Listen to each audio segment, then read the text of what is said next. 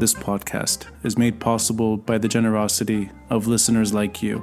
Kindly consider a contribution through Patreon or PayPal. Links are in the details box. Patreon is a monthly subscription that you can cancel anytime, and PayPal is a one-time donation. Any amount is appreciated. And follow us on social media. We're on Facebook, Instagram, and Twitter, the handle, The Beirut Banyan. And you can find us on our YouTube channel with the same name, and you can start watching the episodes as they're released. Thank you for listening, and thank you for watching. I'm Ronnie Shatah, and this is The Beirut Banyan.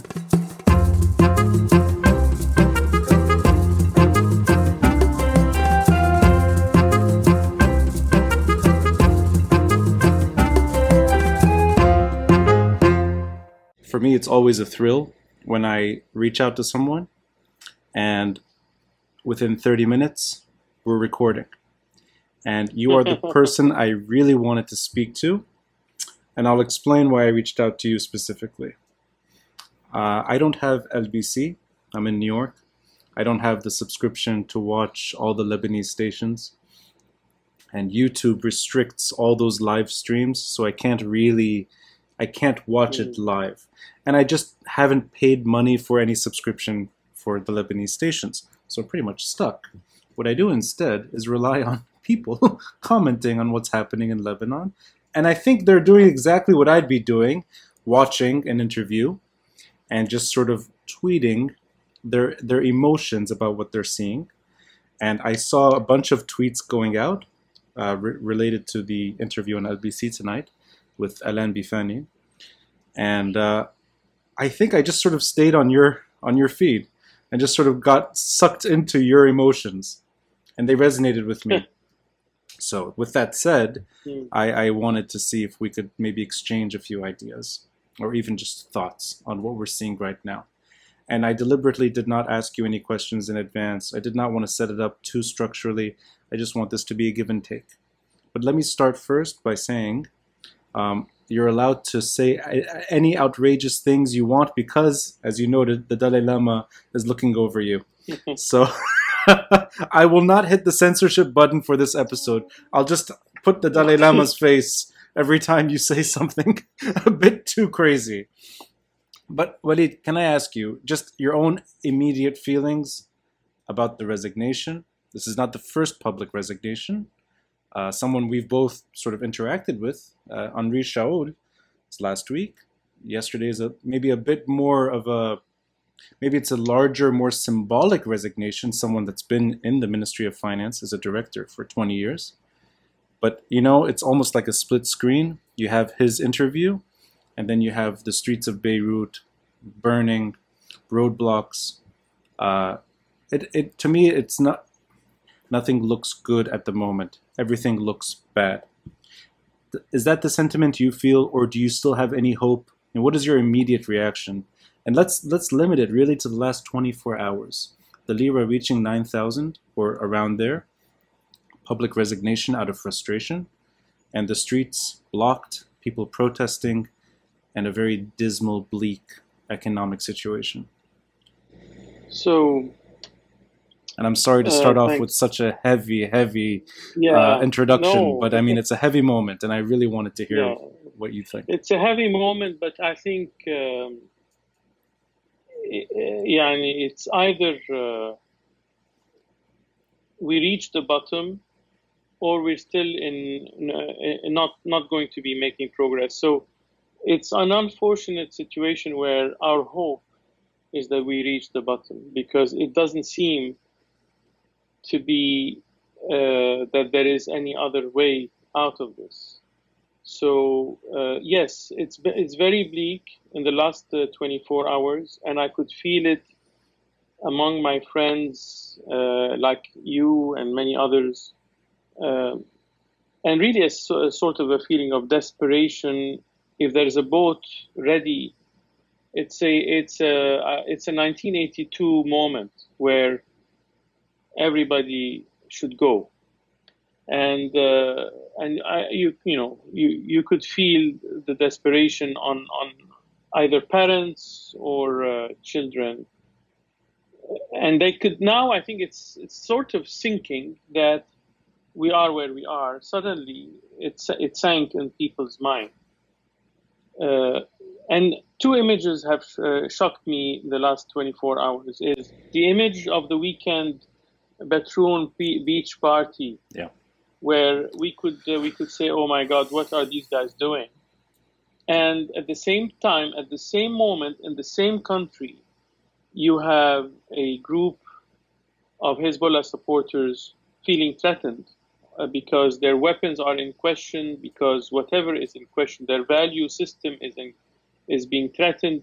So they hear from their leadership and, the brainwashing leadership. In the same country, those two images are quite shocking. But then you think about it, and my wife is Polish, and Poland, they've gone through a lot as well. They had the Pope, and I always ask her questions: what happened at that time? How did you get out of it? Was it all the Pope's miracle, or what did Lech Walesa do, etc.? So there's a lot of we can learn from this. So, and she was commenting on the beach party in Batroun, and she knows Lebanon because we lived in Lebanon together. And she said, actually, it seems like they decided they want to sink, and everybody should sink. And let's go all the way. Maybe by us going crazy like this, the whole boat will sink, and therefore the leadership, those oligarchs, will basically sink with us, and then something will be reborn out of that. I would call it a descent in style, in descent on, some crazy thought like this. But these are the things that I have interacted with a lot, and I think behind it is a huge desperation. I talk to people who are in Tariq Jdide, my former driver who is going to be thrown out because he can't afford the rent anymore. His guy is sending him notices, and who is basically lost, and he follows some guy who goes to the Iraq sometimes because everybody's lost. They don't know what to do. And then they get beaten up by people from Khanda. It's like a total disorganized desperation. And we are here today. The last 24 hours, this image now, it became very clear that the ship is sinking, and there's either something will happen, or it will just blow up. I'm glad you mentioned 1980s, and you specifically said 1982. I'm too young to have any memory of 1982. My first memory of Lebanon is maybe 1985. I was a young boy visiting Tripoli during the Civil War. And I'm glad you mentioned that stretch. For me, that's what I saw, and I'm not in Beirut right now, but just sort of watching and hearing, like you, interacting with people there. These long stretches of no electricity, it's almost an adjustment to despair. It's almost like there's no way out. And that 1980s sort of, it's going to be a long time before things get better. And you mentioned before we started recording that you returned to Lebanon for 2 years recently, but before then you left in the 1980s. So your memory of Lebanon, aside from that recent stretch, is the worst years of Lebanese history. What you're seeing right now, does it remind you of that stretch? Or do you see it as a different era altogether? And what I mean by that is, I look back on those initial memories of Tripoli in the 1980s. Violence is always there, whether it's a car bombing, whether it's the sound of gunshots, whether it's a checkpoint that's blown up, and real war, division. You could not reach Beirut. You'd have to travel through Damascus. To me, that's sort of the more pressing memory. But aside from that, almost everything else lines up. Hyperinflation.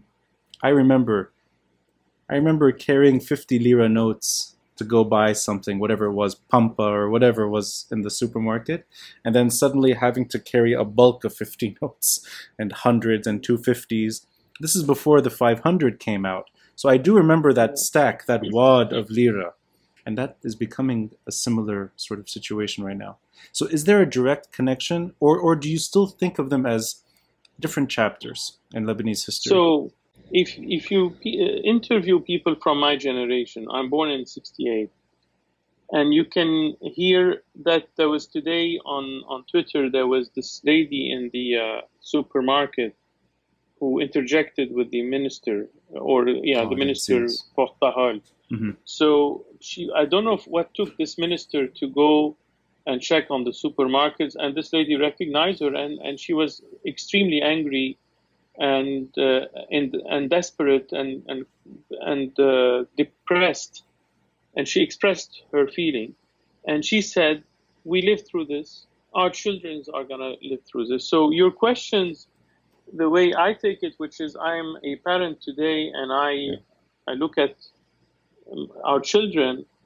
I mean, we've gone through this. Now we are repeating the same thing, and so there is a huge awakening blame to the political establishment.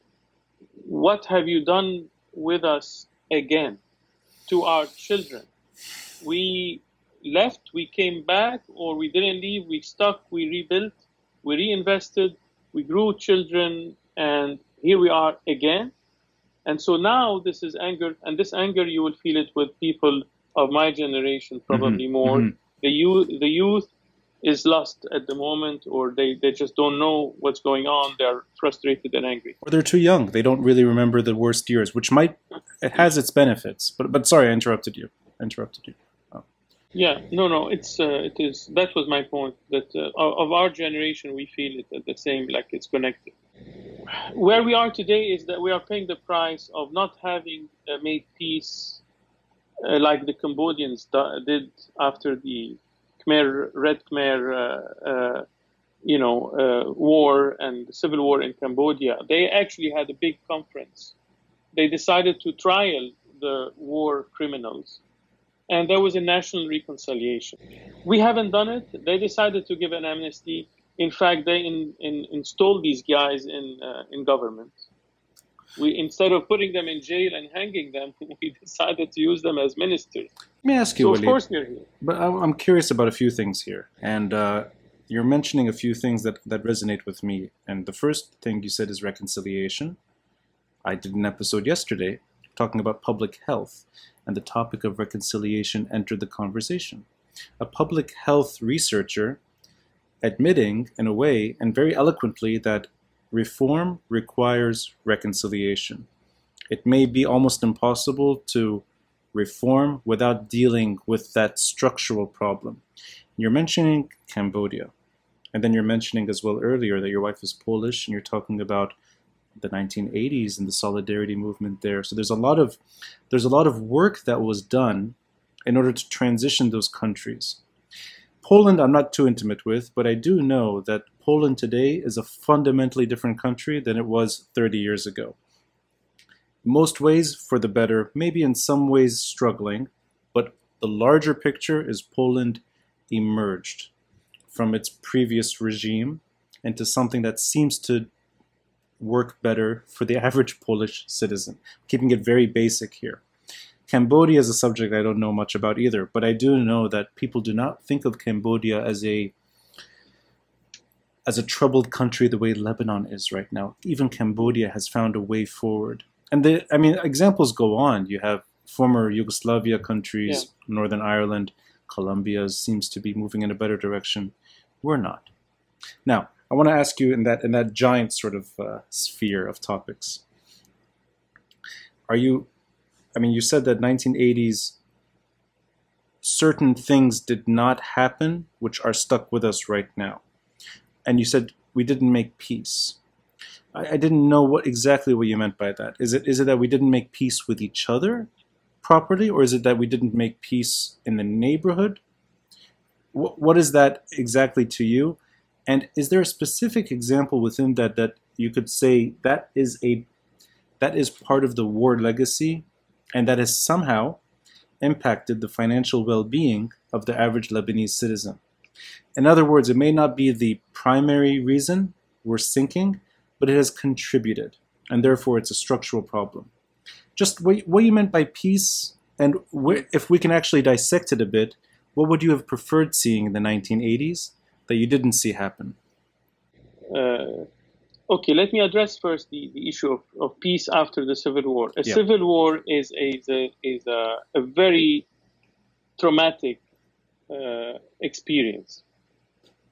And when I said peace, it meant peace with ourselves, and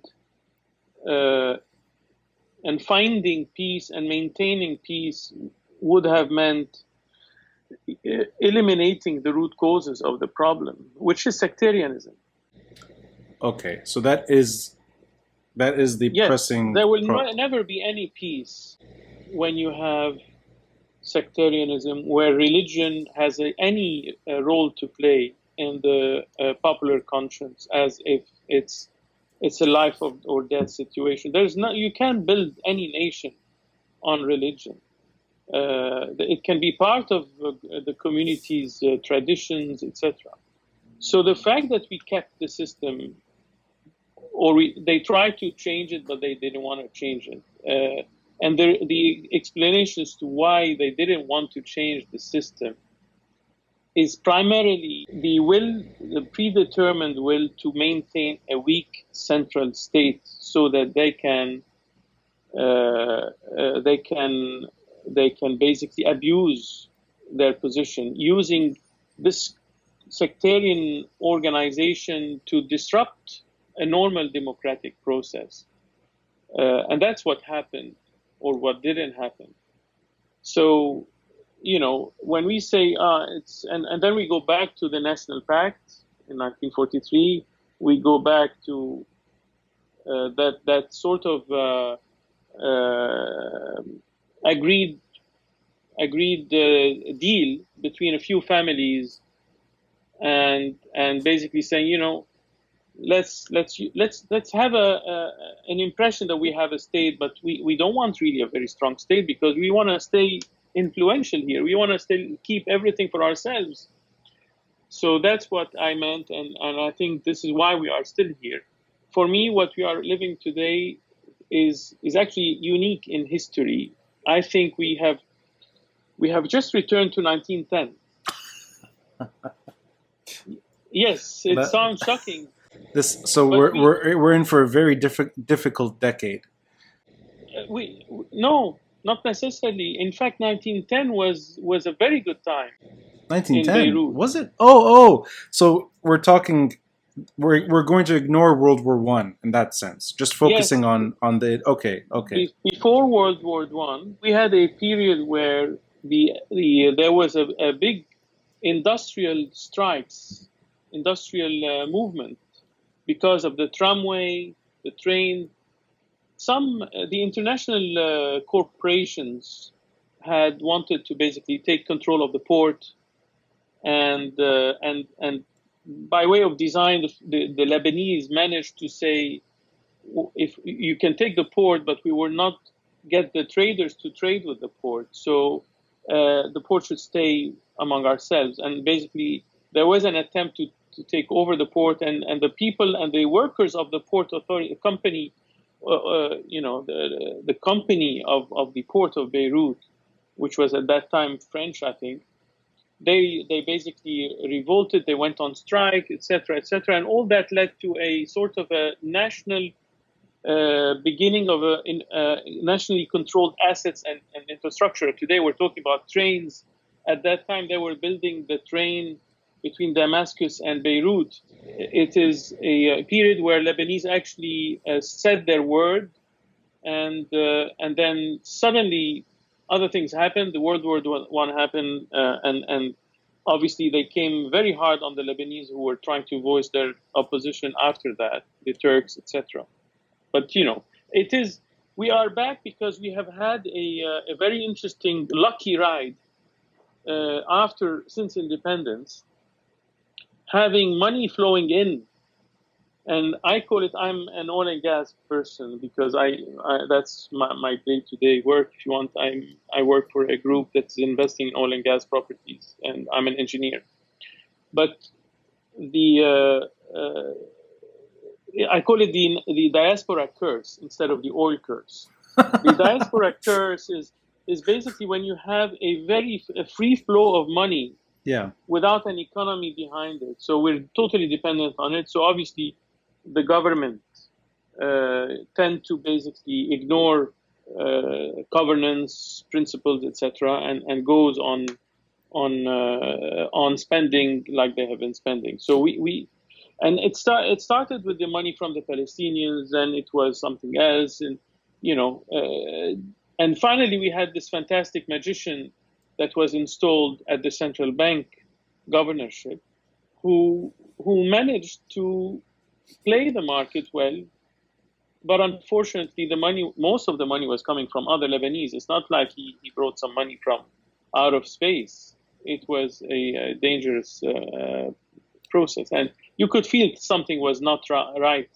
So now all is gone. So if all this is gone, maybe then now we can go back to take it back from 1910, kick off the National Pact, redo a new country on better basis. But that requires national dialogue, stakeholder discussions, recognizing where we are. But that it cannot happen before removing those in power today from where they are. Let me ask you a few questions here, because a lot has been said, and some of it resonates with me, and some doesn't. And I want to pick your brain on a few things in particular. Let's go to sectarianism. I'm not a fan. I'm not particularly fond of this old way of power sharing. I can appreciate the positive components within it, that it maybe gave Lebanon an unusual form of pluralism that the neighborhood lost. That's definitely something that stands out, and I think that is worth celebrating. But the rest of the story is not very impressive. But that said, you grew up in the 1960s. My parents' generation, they grew up in 1950s, 1960s. They talk about a fundamentally different country. But that country was a sectarian country. That country had quotas. It tilted maybe a little more to the Christian side until the end of the Civil War. But regardless, it was the same working relationship, if you will, among, and you said 1940s certain families. Over time, it really did become communities. And whether or not their leadership was up to par is a different story.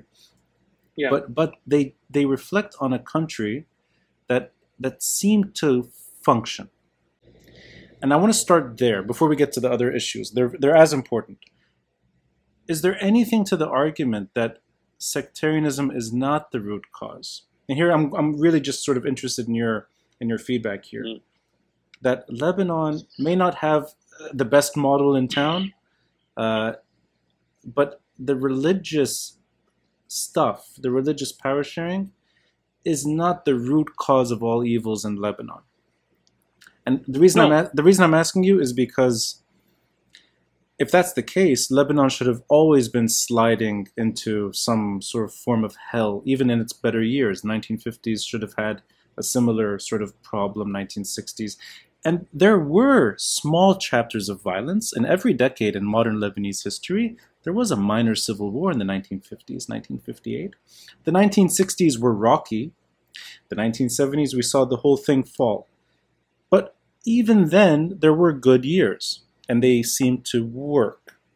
So I'm just curious. This is maybe just a healthy exchange on whether or not this is the root cause of all evils, at least in terms of what we're seeing right now. So it's not sectarianism. Let me go back to what I said before. It is really the systematic weakening of the central state by any means. And of course, one of those means is to say, you know what, we need to have a system where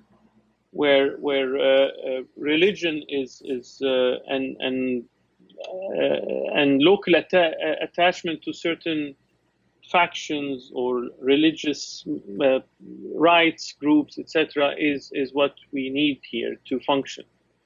But that was in order to maintain a grip on the people. Right. So it might be that during the past 50 years, there was an impression that things are not so bad. I mean, removing the period of this civil war. But actually, besides the period of the Shihab,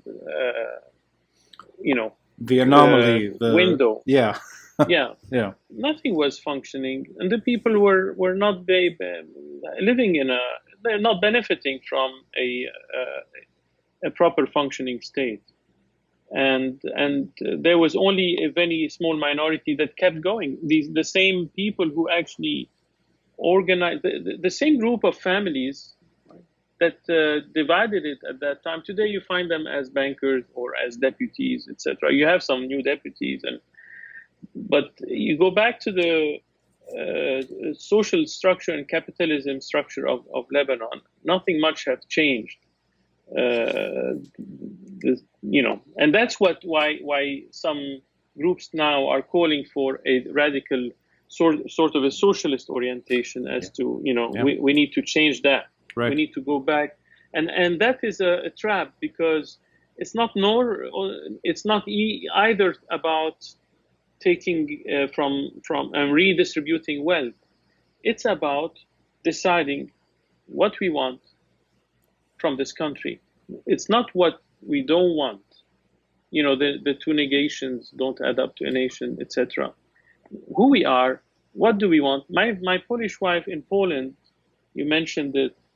The reason why it worked is because they know very well, the Polish people, who they are and what they are about. And they might disagree on certain things, but they know that Russia is a threat. They know that they need to have self-autonomy in food and security for. They have learned the hard way.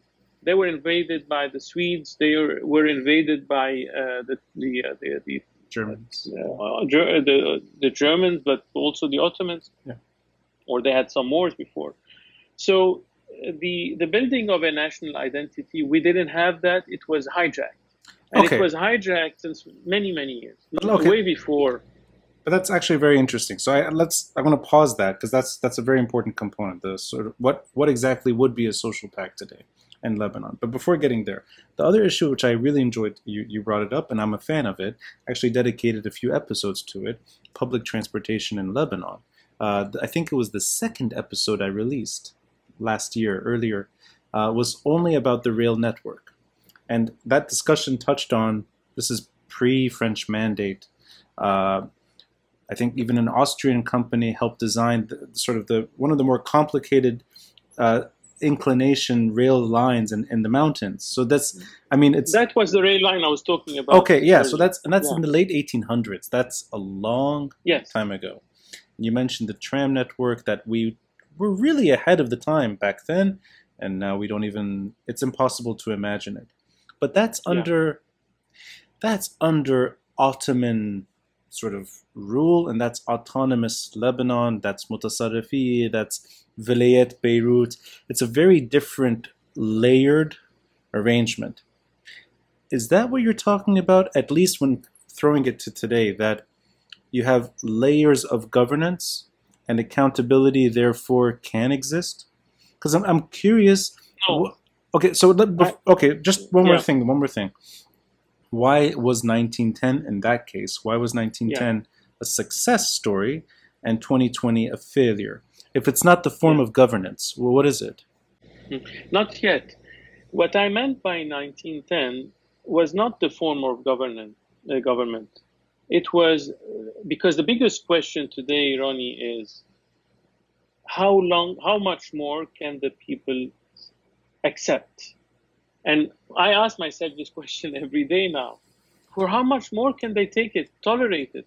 And then I go back, well, what happened before the famine in Lebanon at that time? Or what happened during those early days? And I was reading, and recently I basically came on to a book that talks about that period. And I was surprised to see that actually Lebanese stood for their rights in the port of Beirut from being controlled and being leased to a foreign company. And today we're talking about China and going east and all this money, but actually China would probably be coming with a similar deal. Here's the money. We need a 99 years license on the port of Beirut or something like that. So what I'm saying and referring to is that I have faith in the people that if push comes to shove, they will awaken. They will rebel. So 1910 is a good thing in terms of the way the population handled. It's an industrial movement and industrial action by the population, workers, etc., but also in conspiracy or complicity with the trading families in Lebanon, because they didn't want to have that port taken over by some foreign company. So there was a concours de circonstances that brought them together, and together basically they got rid of that, and basically they created a locally funded, locally capitalized infrastructure at that time. Okay, so before we get to the social pact issue, which is very important, there's one other thing you said, which is the diaspora. What else can help Lebanon right now? And I'm asking you this because, and I know we're kind of zigzagging across time, but maybe it's relevant.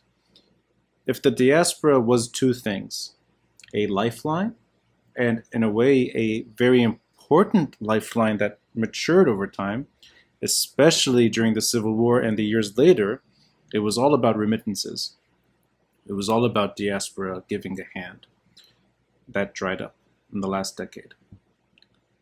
Doesn't seem like the IMF, I don't want to be too pessimistic, but maybe it is time to be too pessimistic. It doesn't seem like this deal will happen. It might happen under a different arrangement later, but at least in the near future, it seems rather bleak. What else is there? And I'm not trying to echo the Prime Minister's call to bring dollar with you in your whatever, in your suitcase with you to the airport. I don't mean it in that sense. I mean it in what else at this point, even if it is a curse over time in history, what else can help alleviate the mess that we're in?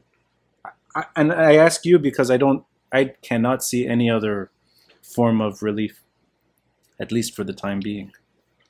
We have enormous potential. If you get us rid of this plethora that is sitting on our heads since 80 years, those guys, if we get rid of them, and I'm calling for a march. I think we need to walk peacefully. I wish I was in Lebanon. I'm a little bit stuck now, and I don't know when I can go back.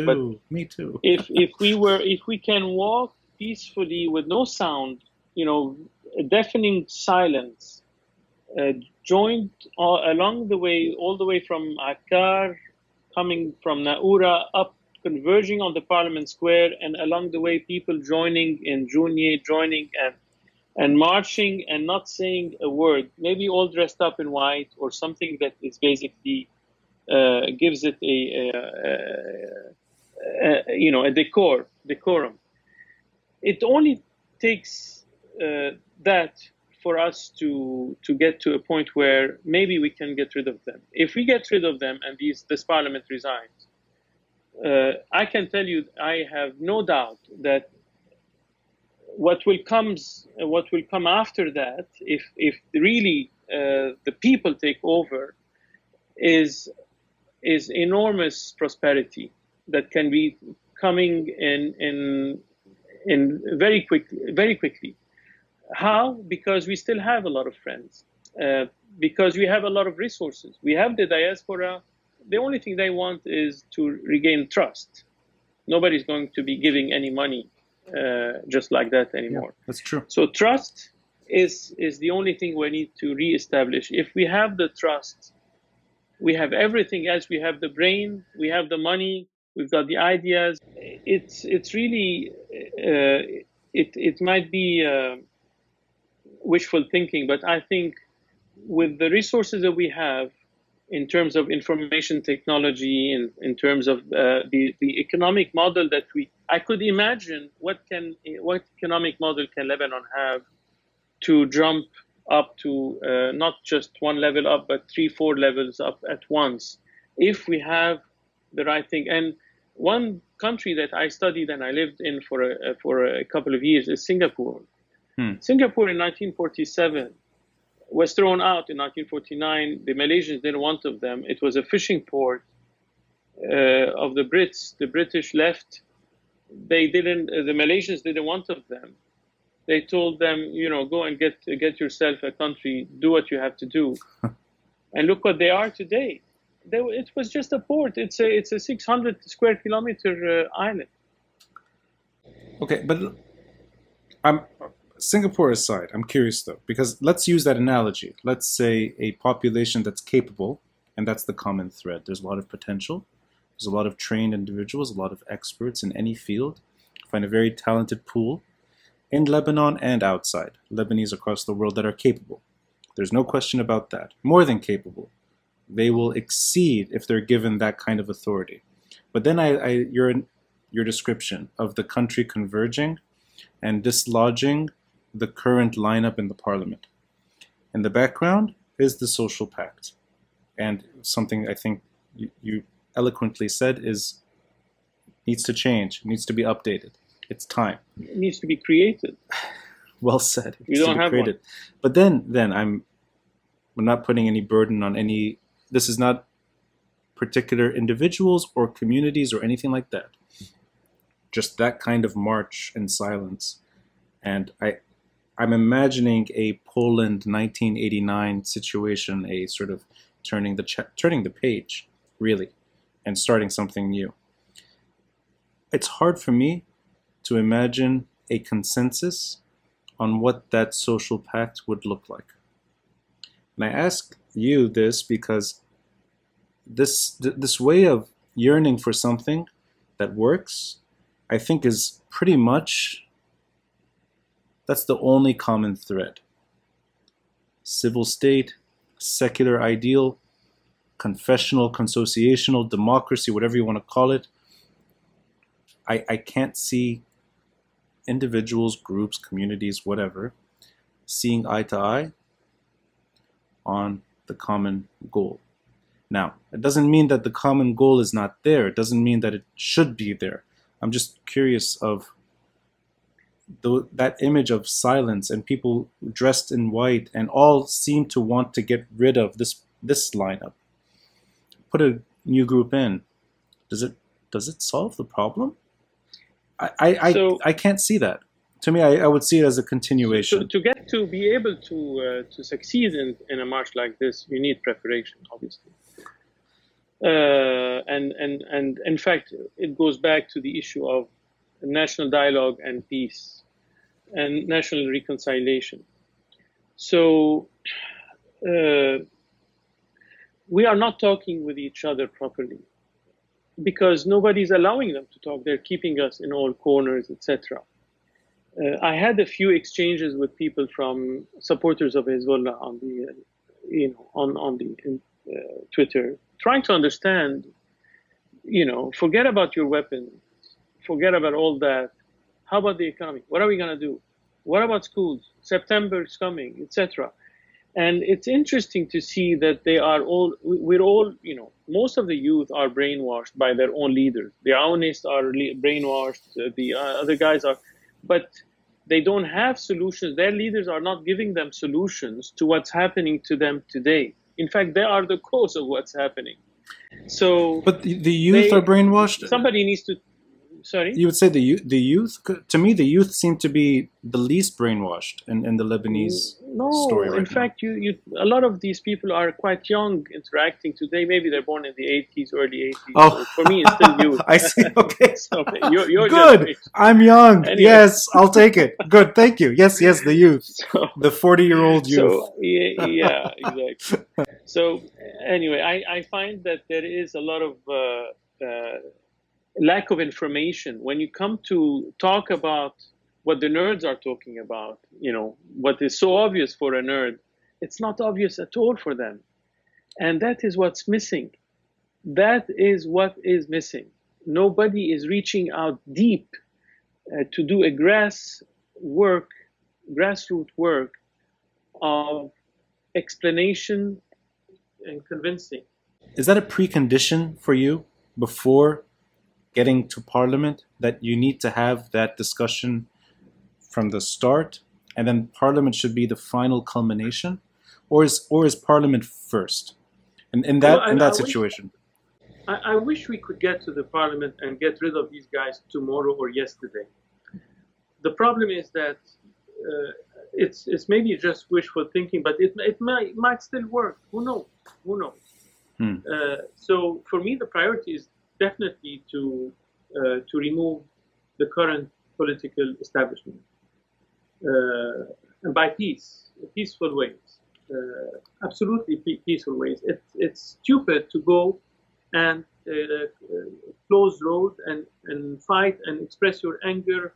All that energy needs to be channeled in one direction to remove the root cause of why we are here, which is the political establishment, the same one that has been going on for so many years. That is where we should start. But assume they resign, all of them, tomorrow. Yeah. What's going to be happening? Then you need to have a transitional, it's like a post-revolutionary country. You need to have a sort of a transitional parliament or establishment that will lead to elections and will generate a new, and it will have to debate on a political and an electoral system, refoundation of how do we elect people. So there's a lot to do because we haven't done it. We have been living in something that is not a real state, a republic based on some very deep. There's no. It's just a form, a shape, but it has no soul. And so that soul searching is what is required today, and that takes time. But unfortunately, it's not possible while they are here. But what I can assure you is that if they are removed and there is some temporary government that is formed that will have the task to rebuild an economy, that process can go in parallel with a real, I would say, constitutional debate on what do we want. I just found out that actually in the Constitution of 1926 there was a Senate that then was scrapped in 1943. Yes. So this has to be done. It can go in parallel with a new direction toward fixing the economy, which is it's a structural thing, but there are solutions to it that they are now trying to prevent. They don't want these solutions to be done. But even the Senate, I mean, if I'm not mistaken, in Ta'if, there's a recommendation for it as well. Yes, so of course. But they don't want to do it. Yeah. Because then you strengthen the central state. If you put the Senate and you remove sectarianism from the lower chamber, you basically are injecting a huge infusion of blood and oxygen into the democracy. And therefore, the partisanship and the way that parties are formed suddenly are disconnected from the chains of sectarianism that are chaining us today. And you can run elections without this, and they lose control. If they lose control, they can't guarantee their future cash flows of that shape of skeleton of the republic that they are making us live in. I mean, in many conversations I've had that dance around this issue, I think it's the first time I've heard someone refer to 1910. And I'm glad you said that. And it's interesting that any conversation on what we're seeing right now, we talk about something on TV or a discussion on the side in 2020, within a few minutes we're talking about the early 20th century. So it's really it's a uniquely Lebanese issue that any conversation takes you back in time and sometimes takes you way back in time. But I want to bring it back just for a moment to what we're seeing right now. And that in the goals that you want to see materialize and your personal aspirations for that kind of transition, it's something that is, I think, shared among many Lebanese wanting to start anew. But right now, these sort of, maybe they're just symbolic, but these public admissions of we can't fix what we have. And it could be literally the zeroing in on the last two resignations. One person helping negotiate between the IMF and the Ministry of Finance. And then today, the director of the Ministry of Finance, serving 20 years, says, I'd like to resign. I don't think it's been officially accepted yet, but regardless, he's gone on TV, he's gone on the record saying, I submitted my resignation. Is that a step in the right direction? And I mean it in terms of, is there almost an acknowledgement from within that things are not working, and therefore we have to start something, we have to turn completely in a different direction? Or is this really just a sideshow at the end of the day? It's just the state preserving itself in a way that we haven't seen before. Those that are not those that are not willing to ride out the storm are stepping out, but the state itself seems to be so entrenched and so stubborn, if you will, and so unwilling to budge that, in a way, the aspirations you're describing, we may not see them. We may actually lose this opportunity. Where 2019 is not the revolution that we all thought it was. So, the revolution hasn't happened yet. But I do believe that it will happen, because I don't think a whole population that has decency, that has will accept what is going to come to it. It might be violent. I hope not. But something is going to be happening. Now, to go back to your questions of the resignations, I would say that I wouldn't put on the same level the resignation of Henri Shaul from an advisory role to the bomb that has just happened now with the resignation of Alain Bifani. Alain was the Director General of the Ministry of Finance. And I know Alain. I met him several times. And I remember a couple of years ago, when I was in Beirut, just when I arrived 2 years ago, we had dinner somewhere with a friend who organized it, and there were other people. And at that time, he was already frustrated and he wanted to go. Now, he's not an easy character. Many people complain about from the banking community or others. He was doing his best, and he had a certain, idea of serving as a civil servant. He's a polytechnicien. He's not just anybody. So Alain did want to go before, but I think that he, like many maybe, still had a hope that, this free patriotic movement, we are going to come and fix things, etc. He was seduced by them.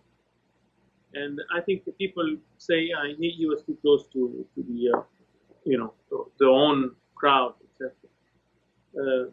I think he had hope, and he was trying to bring back this, finally he got rid of the former finance ministers that were all from the same side, and they all wanted to spend without counting, and he talked about it at some point.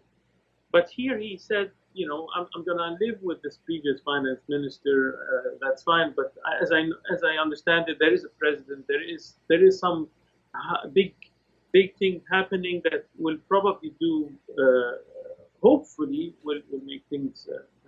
But when you say it's that kind of big event, much bigger than an advisor's resignation, is it a big event in the direction of transition, or is it really the state sort of entrenching? There's the Lebanon before Alain Bifani's resignation is something, and after his resignation is something else. Not because you put it at that level of because now they are exposed, and every day you can see they are more and more exposed in a much bigger fashion. I mean, 2 days ago on the weekend you had a judge, and judge who decided to go and indict.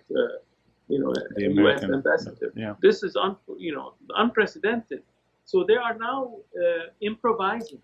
I know you're not. I know you're not Alain Bifan. I know that, and I'm just going to maybe get if you can gauge a bit here, and I'm going to ask you about what you said. Who is he exposing exactly?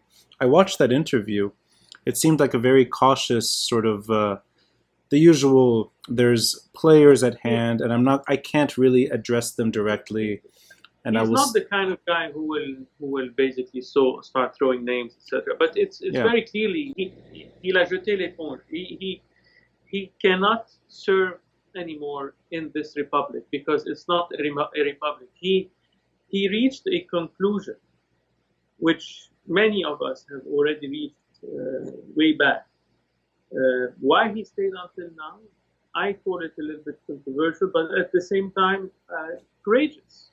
Somebody who is still trying to hold this thing together while the print machine is going in the central bank, while those guys were calling for send me the money anytime I need and you don't ask me questions.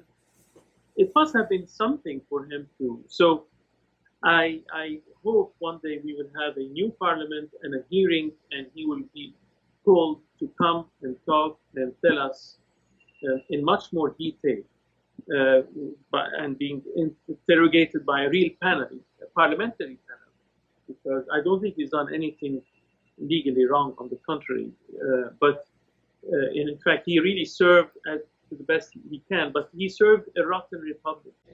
So that's what he's exposing, not necessarily a person or persons or whatever. No, he's exposing. The whole system, and he said it. Right. He said it. Yeah.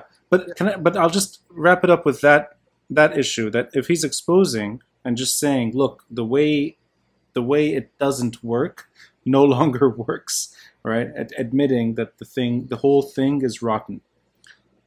Is that a step forward for you in getting all the things you're talking about, which is, in a way, justice for Lebanon, that the Lebanese can hold their leaders to account, that you can have that kind of new relationship with governing authorities in Lebanon? Is that a step in the right direction, or is it really just showing how strong this way of governing is, that it can ride out resignations, it can ride out hyperinflation, it can ride out possibly starvation and hunger, and I mean the worst images that we thought would not be possible today in Lebanon, they're happening. So is that the beginning, so to speak, of this revolution, or is it something else? By him going, you have a smart guy who was working, in consciously to try to solve big problems for this establishment. Now he's gone, and who's going to replace him? They are one guy less, one serious person less, the Director General of the Ministry of Finance. Mm-hmm. So every time I see, and I think what will happen now is that this is basically exposing them, and I think they are going to be improvising more and more and making mistake after mistake after mistake much more rapidly. Right. And that would lead to them totally naked at some stage and basically having to decide what to do. And I think what will happen is, I'm afraid that the whole dialogue about banks and government and overspending, etc., will go, because when all these shells are going to be disappearing, Yeah. and the core of the problem today, which is our poor national cohesion, national identity, our inability to basically really know what we want, and the securitarian solutions that whoever is left is going to be trying to apply, just like it has been applied in the Syrian regime, and so they cannot anymore cover themselves by the very modernistic image of a state that is appealing to the West, and it's going to go into a Baasist regime, and we could see it. You could see now suddenly some ministers talking about only that, because they have not. You don't have anymore the sophistication. So these people have. So this is potentially a domino effect, but it might not reach the healthy. It might not go somewhere positive at the start. It may actually go. It might take us to a dictatorship a la Syria, but I doubt. I think it's not going to work. I'll end it with that, because it's in a way showing that there is the possibility that things are still going to get worse, and we're not going to have a better Lebanon in the near future. It may take longer than all of us hoped for. And if it does emerge one day, it'll emerge after a very, very difficult chapter. 1910, the year that you look back to, 4 years later, was one of the worst eras of modern Lebanese history. I hope that I live long enough to see something good emerge in this country.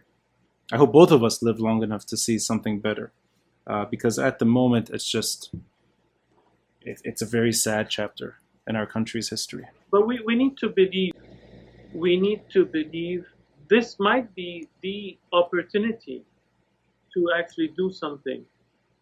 And if we don't, obviously it's a wasted opportunity. So if we say, it's very sad what we're watching today, but for me it's much a better, clear picture than what we have been enjoying for the last 20 years in Lebanon, which is a fake bubble based on nothing. You've got Lamborghinis sitting next to Cafe Metropole and I don't know what, etc. And there's no economy behind. There are nobody producing anything. Yeah. So what has happened is an opportunity, and it's important that we help people channel that energy and anger that they have to basically go back to where they started on the 17th of October. There's an unfinished business, and that business needs to continue.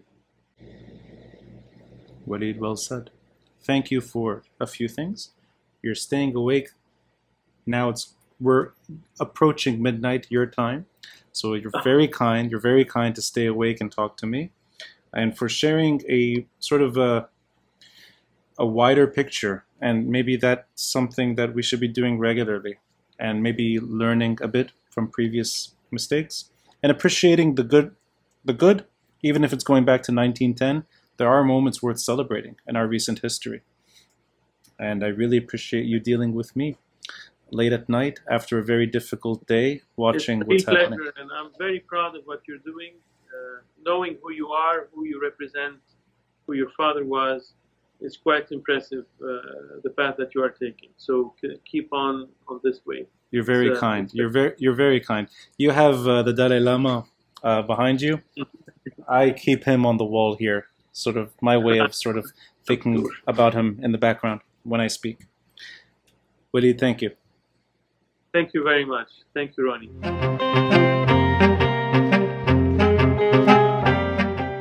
Thanks for listening, and a friendly reminder to help support this podcast by contributing through Patreon or PayPal. All links are in the details box below. Until next time, I'm Ronnie Shatah, and this is the Beirut Banyan.